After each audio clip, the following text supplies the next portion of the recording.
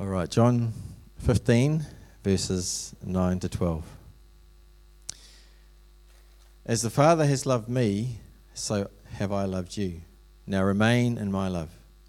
If you keep my commands, you will remain in my love, just as I've kept my Father's commands and remain in his love. I've told you this so that my joy may be in you, and that your joy may be complete. My command is this: love each other as I have loved you. May the Lord bless this reading to us today. Over the last few weeks, Sarah and I have been praying for Abide and what the Lord has in store for us this year. And I got a picture of a foundation. I remember when Ronnie built his house, there was so much work in the foundation of Ronnie's house because it's built on quite a steep hill. And I think he had to put a special wall that went down about 6 feet or something. Remember that? And we had to backfill it with sand and pack it down, and then I helped a little bit.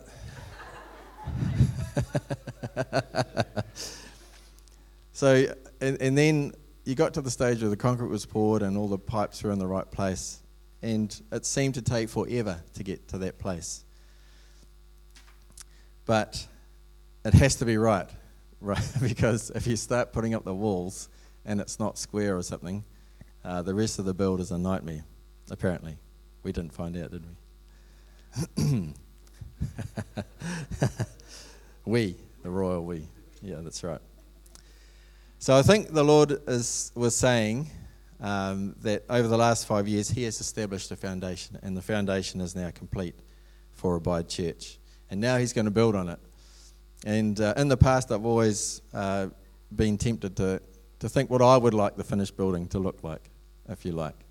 The maybe the height and the complexity and the fittings and all that kind of stuff. But I've kind of learnt that building God's church is his business, and what it looks like will be up to him. Big or small, flash or plain, it's his call. Our role is to focus on the things he has called us to do. And as we step into 24, Sarah and I believe that God is wanting us to focus on discipleship and evangelism. And discipleship being the ongoing process of submitting our lives to the Lordship of Christ, and evangelism being the process of having a contagious faith that attracts others to Jesus. But it's very easy with both discipleship and evangelism, and the whole of the Christian life actually, in my experience, for a motivation to be, this is what I should be doing. This is what I should be doing, instead of this is what I want to do. And there's a big difference with that. And something that Tim Keller said that I came across last year has stuck with me, which was something like, unless love for God is our motivating force, law-keeping will be a destructive force in our lives. Unless love for God is our motivating force, law-keeping, obedience to God will be a destructive force in our lives. And that challenged me, because I realized that much of my life I've obeyed because it's been the right thing to do. Yes, I've loved God and I've wanted to please him, but there's been a significant part of me that's like, oh, this is what I should be doing. For various reasons. But this motivation will only carry us so far before we burn out. And burning out and labouring, I think, is a sign that we are obeying because we think we should, rather than in a response of love. So what do we do about that? Well, don't hear me say that we should only do what we feel like doing. That's not what I'm saying. That's not what I'm saying at all. Living out of motivation of love is a decision, I think, more than anything else. For example, I love Sarah dearly. But there are times that I'm concentrating and doing something, and Sarah comes in and wants me to do something. And to be honest, I find it a little annoying, because I'm doing what I want to do, and I feel like I'm getting interrupted. And it kind of feels like it's cutting across what I think is important. And it's easy for me to go, okay, all right, and to do what she wants me to do out of motivation of not wanting to disappoint her, or wanting to show her and others that I'm actually a good husband, because that's what good husbands do, right? They do what their wives want them to do. Or even if I don't do what she wants me to do, then she might not do what I want her to do sometimes. So all of that, yeah, you can do it, but it's not going to sustain. It's not going to sustain you. So what I'm focusing on now, deliberately focusing on, is asking God to help me make the motivation for doing what she wants because I love her. Right? It's a response of love. And that's the decision that happens in the moment. There's the initial, right, as the request comes in. And then it's like, no, Lord, I want to do it because I love her. And then in that moment, it changes. The feeling changes from being a negative to a positive. And I think that's the same with our walk with God. So the request of God can seem like, sometimes, right? And one of the main things that we feel God calling us to is prayer. Praying for others, our church, ourselves, praying for people to come to the Lord. And sometimes, we were talking about this yesterday, it can be like, really? But if we keep our motivation, if we ask God to help us keep our motivation, love for Him and love for other people, it will be sustaining for us. So for that reason, we're going to delve into a short series on love. God's love for us, our love for God, and our love for one another. And it was inspired by a question in the Lectio for families that we came across in the break, which was this: what difference does God's love make in your life?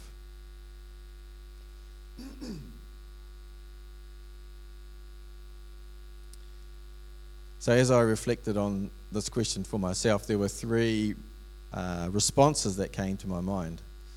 Firstly, God's love in Christ is a powerful story within which my own life finds meaning and purpose. Secondly, God's love is a spiritual reality. I can experience God's love in the moment, day by day. And that's incredibly life-giving for me. Without that love that the Holy Spirit pours into my heart, I would shrivel up and I think I would spiritually wither. And thirdly, God's love is the only sustaining motivation for obedience to Jesus' commands that makes doing the right thing life-giving, and that's coming back to what Tim Keller said. So today we're going to cover these points, and maybe as you think about them, maybe think about how you would answer this question. What difference does God's love make in your life?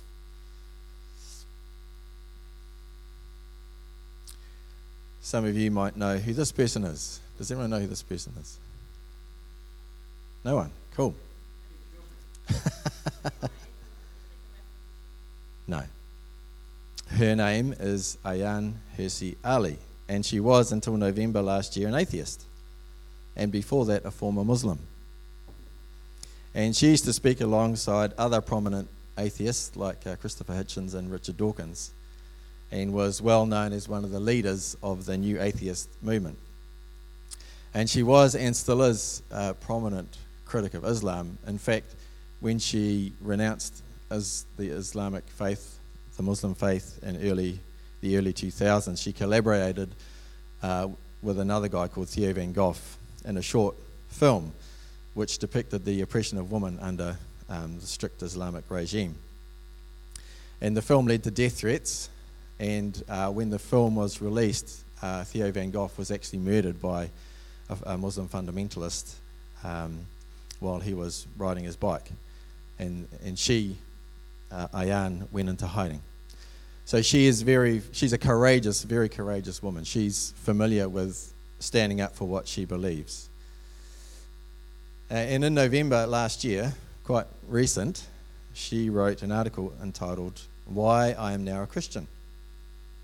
What reason did she give for her conversion? She gave two reasons. The first one was the power of the Christian story.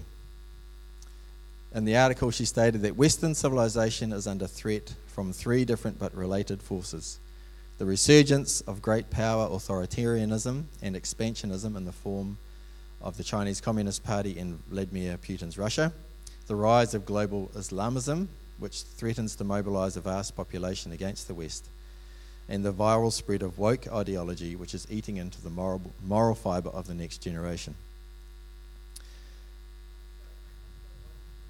The woke ideology, I'll explain it right now.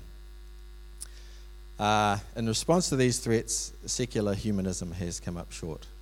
Why? Because it has no story. Right? Secular humanism has no story within which we can find our place. And the new atheists hoped that when they did their major push in the early 2000s, the catch cry, God is dead, would lead to a new age of reason and intelligent humanism. But that didn't happen. Instead, Ayaan Hirsi Ali says that the God hole, which she refers to, the God hole, has been filled by a jumble of irrational quasi-religious dogma that offers spurious reasons for being in action, mostly by engaging in virtue signalling theatre on behalf of a victimized minority or our supposedly doomed planet. That's what she wrote.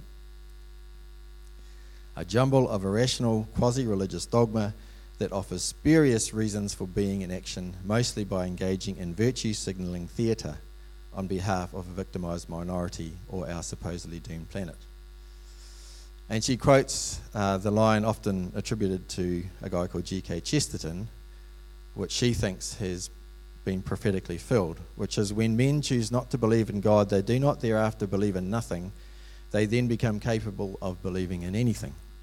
And I think we can see some of the bizarre conclusions of gender ideology, for example, as being an expression of nonsensical beliefs that are not able to be justified by science or any aspect of human experience. So that's woke ideology, essentially. The virtue signalling theatre on behalf of a victimised minority or our supposedly doomed planet. So pretty strong words from Ayaan Hirsi Ali. And she asked the question, what resource do we have that has the power to respond to these threats? And she writes, fortunately, there is no need to look for some new age concoction of medication and mindfulness. Christianity has it all. Amazing, isn't it, that she would write that? The legacy of the Judeo-Christian worldview consists of an elaborate set of ideas and institutions designed to safeguard human life, freedom and dignity, from the nation state and the rule of law to the institutions of science, health and learning.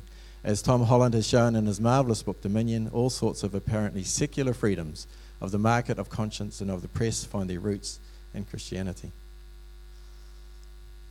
Pretty amazing, isn't it? This is someone who was a leader of the New Atheist movement, and she has come to this conclusion.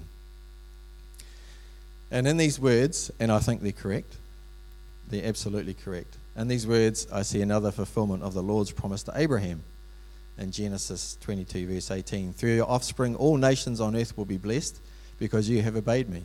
Western civilization is itself a gift from God, I believe, and the freedoms that we have enjoyed. And everyone, as part of Western civilization, has been blessed, whether they acknowledge it or not, because of this reason. But the power of the story of God's love for his creation is not limited to a civilizational aspect. It's a story within which we can live our own lives. And Ayaan Hirsi Ali continues. She says this, yet I would not be truthful if I attributed my embrace of Christianity solely to the realization that atheism is too weak and divisive a doctrine to fortify us against our menacing foes. I have also turned to Christianity because I ultimately found life without any spiritual solace unendurable, indeed very nearly self-destructive. Atheism failed to answer a simple question: what is the meaning and purpose of life? pretty amazing words, isn't it?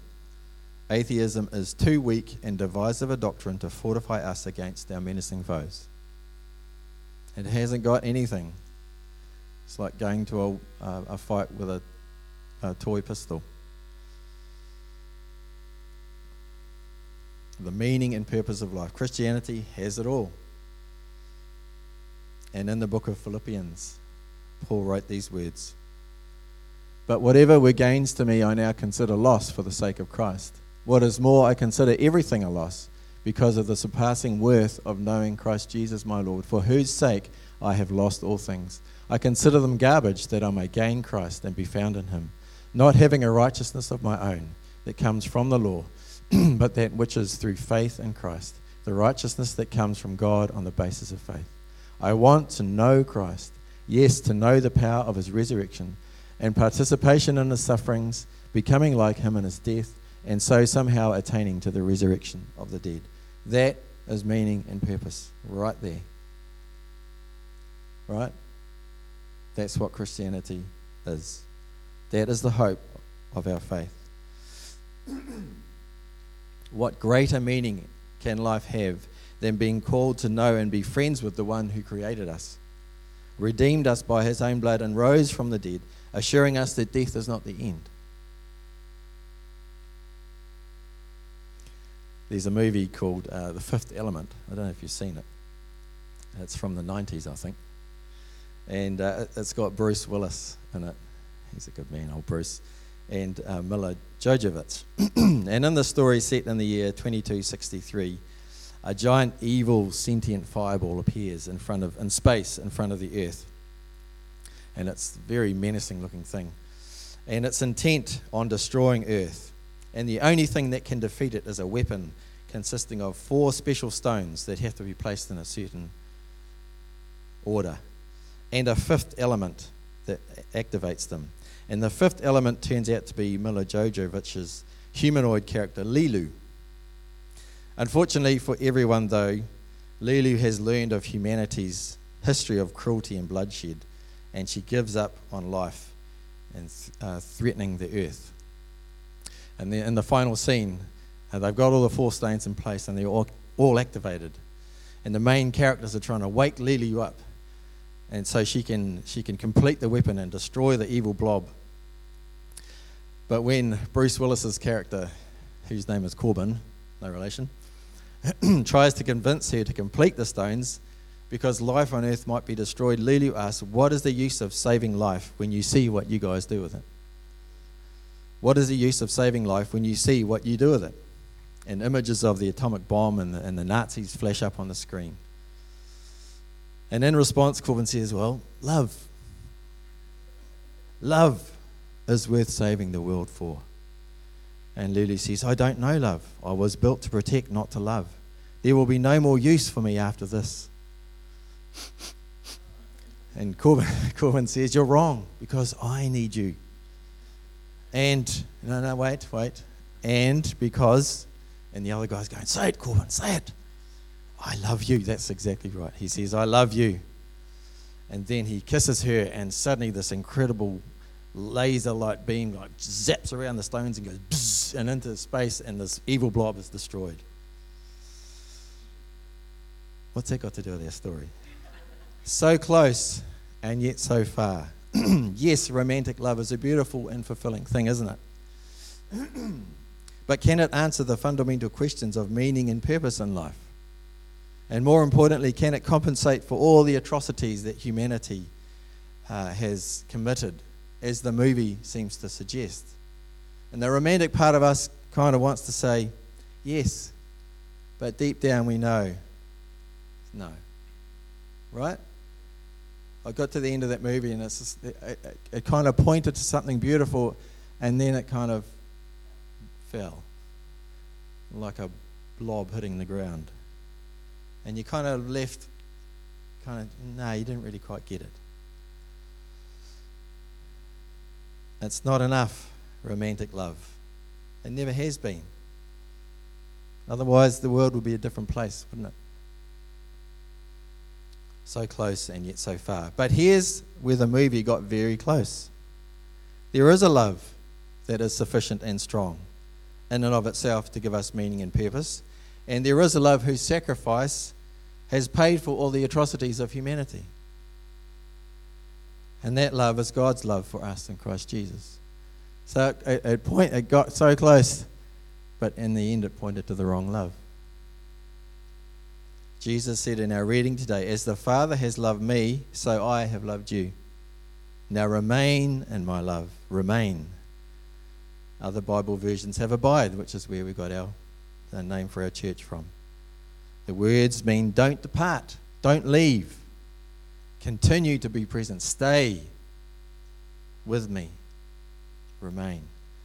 The Bible is a love story about a hero who will stop at nothing to win back the object of his love. We are the object of the love of Jesus, both individually and collectively. This story has the power not only to give us reason to live as individuals and families and churches and communities, but shows us how to love as well. So that's our first reason. The story of the gospel, the story of Jesus' love, is a very powerful narrative within which we can find our place. But it's not just this.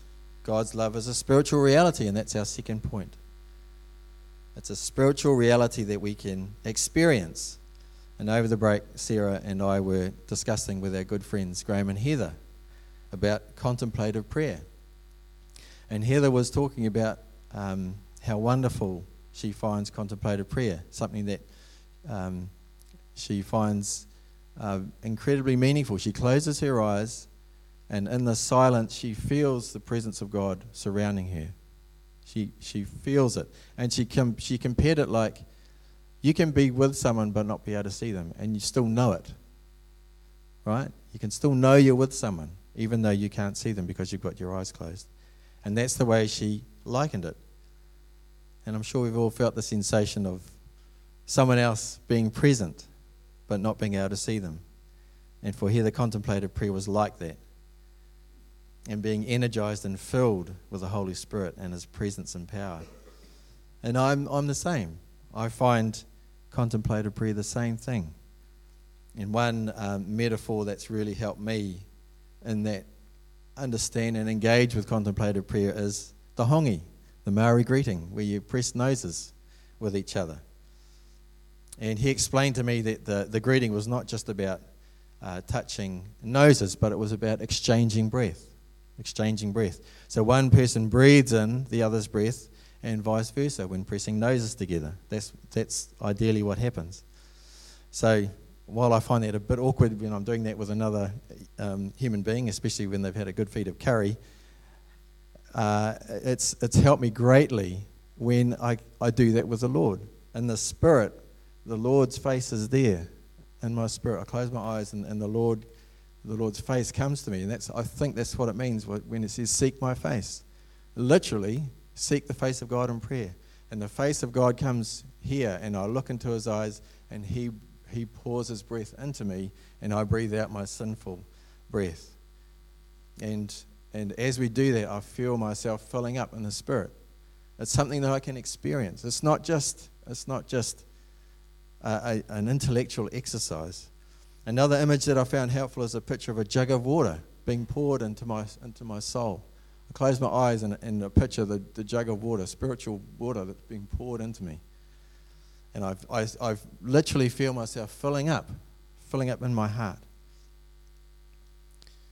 This intimacy is only possible in the light of the Christian story and the teaching of Christ, which tells us that God is real, He's transcendent, He's personal, and He loves us. He loves each one of us individually. No other religion offers this framework within which we can relate to God and receive His love, literally receive His love.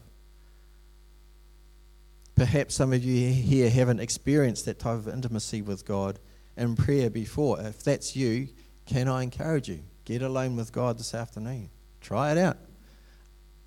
If some of those images or metaphors help, try them out. If they don't, ask God for something that relates to you, something that you can engage with and you can receive God's love for you. So to actually experience that kind of thing, God's love literally, is one of the greatest gifts in life, in my opinion. Like I say, without it, I would feel like I'd be shriveling up, honestly. So, God's love is a story, a powerful story. It's an experience where we can literally receive His love. And finally, it's a motivation for obedience. In our reading today, Jesus commanded us to love each other as I have loved you. Love each other as I have loved you. If we do that, we will remain in His love. Now, it's easy to think that we have to go away and do that, as if we leave God behind and then we go and do that ourselves. And that's not what Jesus is saying. He's saying, as I have loved you, look at me, look how I have loved you, and then you will know how to love someone else. Look at my example, and then you will find motivation. You will find the ability to love because you yourself have been loved. You know that. Jesus modeled love for us. He set the example. It's because we have been loved by Him that we know how to love others, which can be difficult. And it's hard to get this right. Seems that the human condition is to want to prove ourselves to ourselves and everyone around us that we're not bad people. We're actually good people. That's right. I'm a good person. And I've had people insist to me that they're good people. And there are many examples of this. I've mentioned my own propensity to want to please not just my wife, but other people. That I'm a good person because I don't disappoint them. Right? I don't want to give them any reason to think that I'm a bad person. And this is a human condition, I think.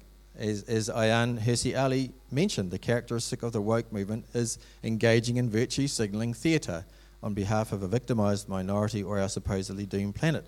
What's the virtue signaling theatre? It's saying, hey, look at me, everyone. I'm doing the good thing here, which means that I'm a good person. And all you guys have to think that I'm a good person because I'm doing this good thing.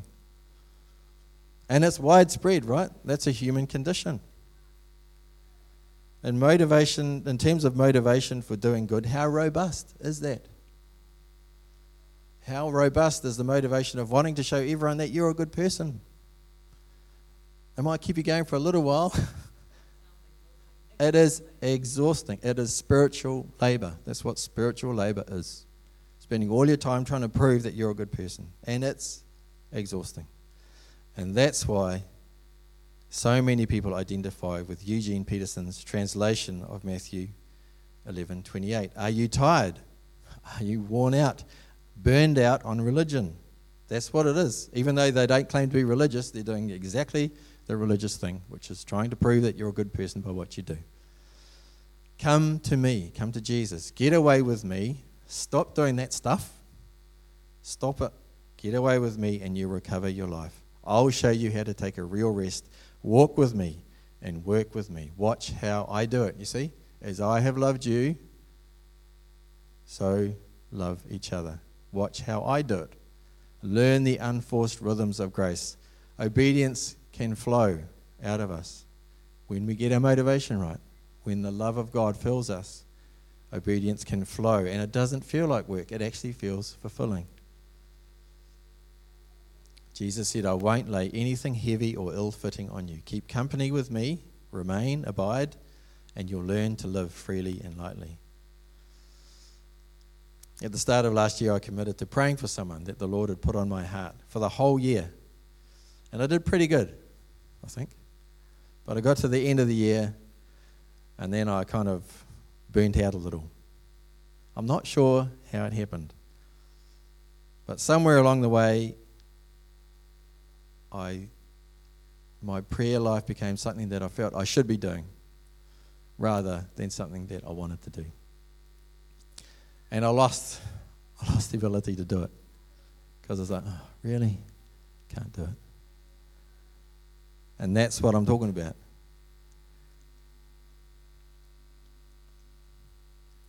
Instead of remembering how Jesus prayed for me, Remember, he prayed for all of his disciples. And I didn't look at his example. Jesus prayed for me. On the cross even, he prayed for me. All of his disciples. Instead of taking that motivation and then saying, okay, Jesus prayed for me, now I can pray for someone else. I forgot that. I forgot to do that critical step. So, God's love, responding to God's love by looking at Jesus, looking at his example, that can become our motivating force, and that will sustain us. That's the only thing that will sustain us in doing good.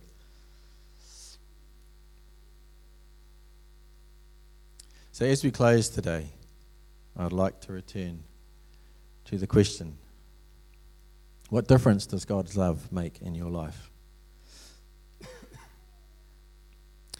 Maybe there's someone here who has yet to find their meaning and purpose in the greatest love story ever. If that's you, why don't you come forward for prayer after the service? We'd love to pray that you would receive Jesus as your Lord and Saviour and find your place in his story. Perhaps you've never experienced the tangible presence of God's love in prayer in the way that we've been describing today. If that's you, again, come forward. Remember, Jesus said, ask and you will receive. Seek and you will find. You can experience that beautiful presence of the Lord in your life. It's so precious. And finally, maybe you're feeling a little spiritually exhausted or burned out. Maybe your spiritual life feels like a bit of a desert at the moment. If that's you, why don't you come forward for prayer too? And we'll pray that the streams of living water that Jesus promised might flow through your heart once again. So let's pray. Lord God, we thank you for your love. Lord, we say it so many times, and we can forget what it means. And yet, when we see someone like Ayaan Hirsi Ali be moved to such an incredible degree that she gives her life to you, acknowledges that she's a Christian now, and makes enemies not only of the Muslim world but the atheist world, Lord, that means something significant. Lord, it's a powerful story. Lord, help us to live within that story, to find our meaning and purpose within that story. And Lord, I pray that everyone here, that they would know your love as an experience that they can have every day by turning to you and receiving your spiritual water, your food, because that's what your love is, Lord. It's spiritual food and drink, bread and water, the water of life. Lord, I pray that everyone here would know that, experience that. And finally, Lord, we pray that your streams of living water would refresh us, replenish us. Everyone here, Lord, would pour your streams of living water, your love, that may it flow through each of our hearts, Lord. May we drink deeply so that we can obey you. As you have loved us, Lord, may we love each other and others. So, Lord, we thank you for your word that tells us that we are loved by you. In Jesus' name, amen.